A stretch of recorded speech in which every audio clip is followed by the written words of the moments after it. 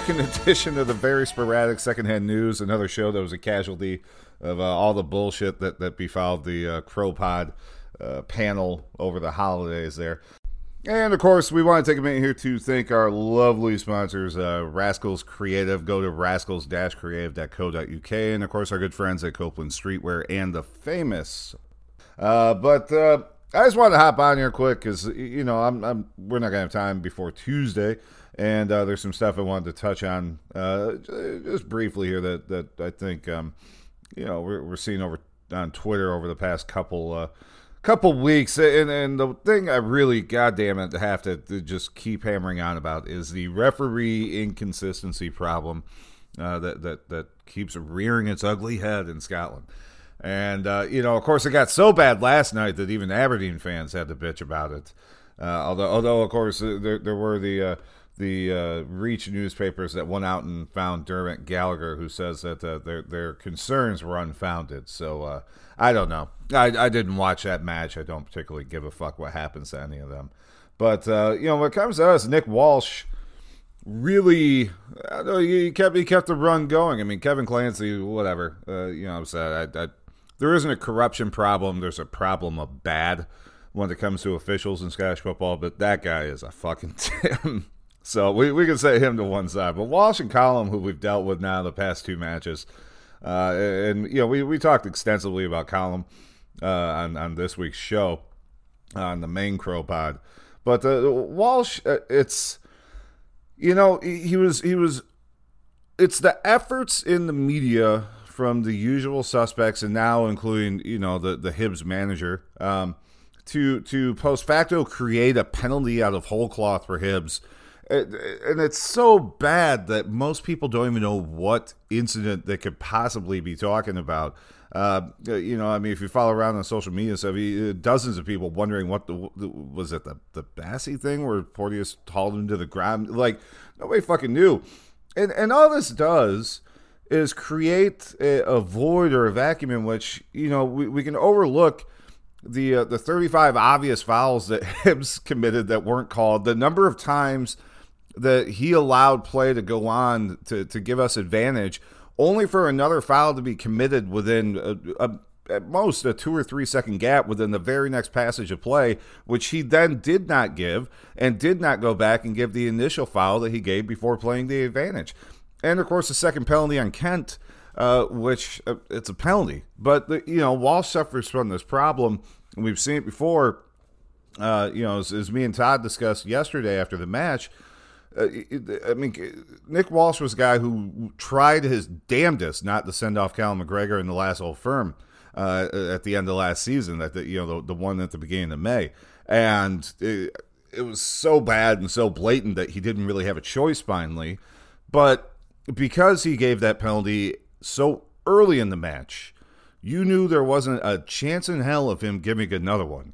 And that's the state of how refereeing in Scottish football has gotten. And it's a committed effort. And this is why I think it's so important for the club to continue with this, you know, highlighting fact-based concerns around officiating, right? You know, everybody, oh my God, they sent in this 8-point dossier with Kevin. Well, yeah, because these are things that you can highlight from an objective basis and not sit there and talk about this corruption, this mass corruption throughout Scottish football refereeing, which does nothing but muddy the fact that these are not good enough officials.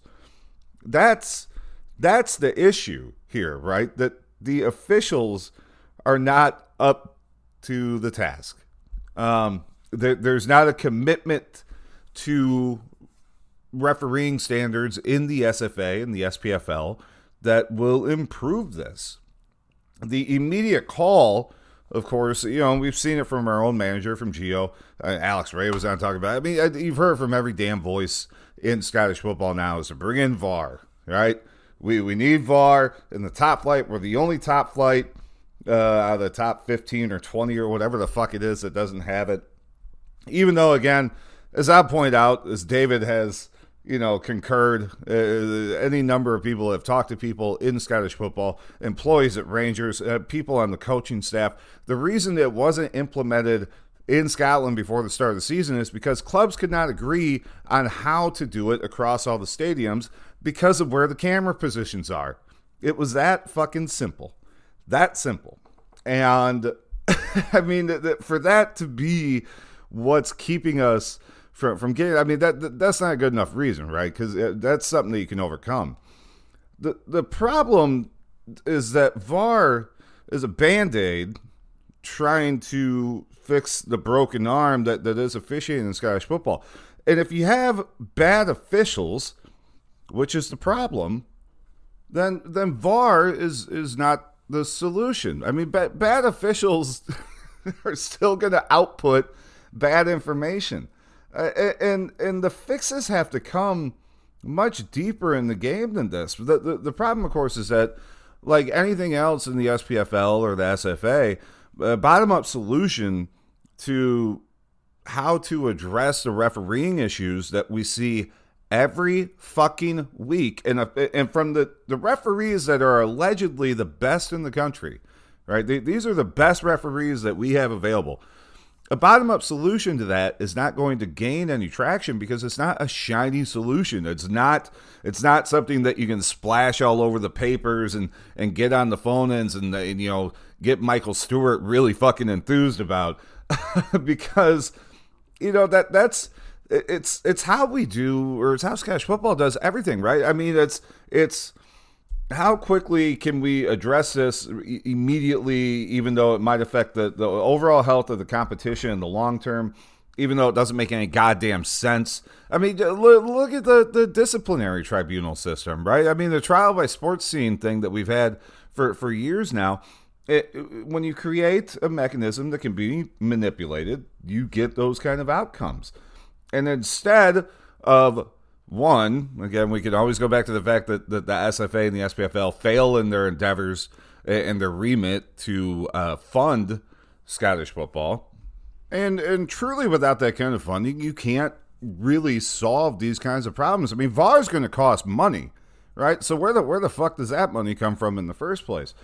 And, you know, as me and David discussed at length on Tuesday's show, I mean, we do pay these officials well. I mean, $1,000 a match is not that bad. You could bring in full-time officials that would work 40 to 50 matches a year and give them a dedicated salary, provide them with training, send them to courses to other countries, improve their, you know, as our friend Danny there that used to run the Only Excuse thing. I mean, there were so many problems in Colum's match, let alone the calls they fucked up. Setting aside those, his positioning sense is fucking terrible. I mean, there's basic fundamental issues in the way that these guys are going about officiating games that are obviously going to lead to poor outcomes. And the solution, you know, the solution from a media standpoint, which again, secondhand news here, the solution from the media standpoint, it should not be calling for VAR or was this I mean, these nonsense claims again from Michael Stewart, who honestly, I mean, God damn it, the guy contradicted himself within a minute of talking about the perceived Sean Maloney created Hibs foul that should have been a penalty because he's just a dick, right? I mean, that's it. The guy's a fucking dick who likes to hear himself talk and see what the reactions are. But that's what's driving the discourse around how to solve these solutions in Scottish football. It's what's driving the discourse behind VAR. It's why we have these incompetent, inept leaders throughout every fucking job in the SFA and SPFL. And without putting pressure on to show that these are systemic faults, okay? Not that these are faults of a corrupt class of referees, whether they be Huns or Tims or whatever fucking side of the divide you want to fall on. It doesn't fucking matter because that's not the problem. Unless you do what Rangers have been doing and highlight objectively the errors that these officials are making. They're impacting every match, regardless of whether you win or lose, right? Don't only bitch when you lose or when it costs you points. You have to be able to highlight this stuff all the time. And until all the clubs are willing to start doing that and accepting their part in it and putting pressure on the governing bodies to create a real long-term solution to officiating, it's not going to improve. I mean, if you think these officials that we have now are bad, right? If you think officiating has gone downhill in the past 5 to 10 years, think about how fucking bad it's going to be in the next 5 to 10 years when they are not funding or teaching or educating or creating the next generation of officials. It will only get worse. It will continue to get worse. It will make the game worse. And it's one more indictment of how poorly run Scottish football has been. So that'll do it. Hopefully I'll get some more of these. I would like to get some people in every once in a while, have a little chats. And of course, I would love to get some journalists in, should they be so willing to come on and talk to me. But yeah, that's kind of the gist of it. So I hope you enjoyed it. We'll be back Tuesday for the full show. If you haven't caught this week's, of course, go make sure you check it out. And me and Todd did some wrap up. And looking ahead, we actually talked about football. It was crazy. But looking ahead to next week, the weekend first, Galabank, and then next week in the Europa League in Germany. So please go check that out. And like I said, scroll down into the show notes. We're raising money for a good charity this month. So if you can help out, chip in.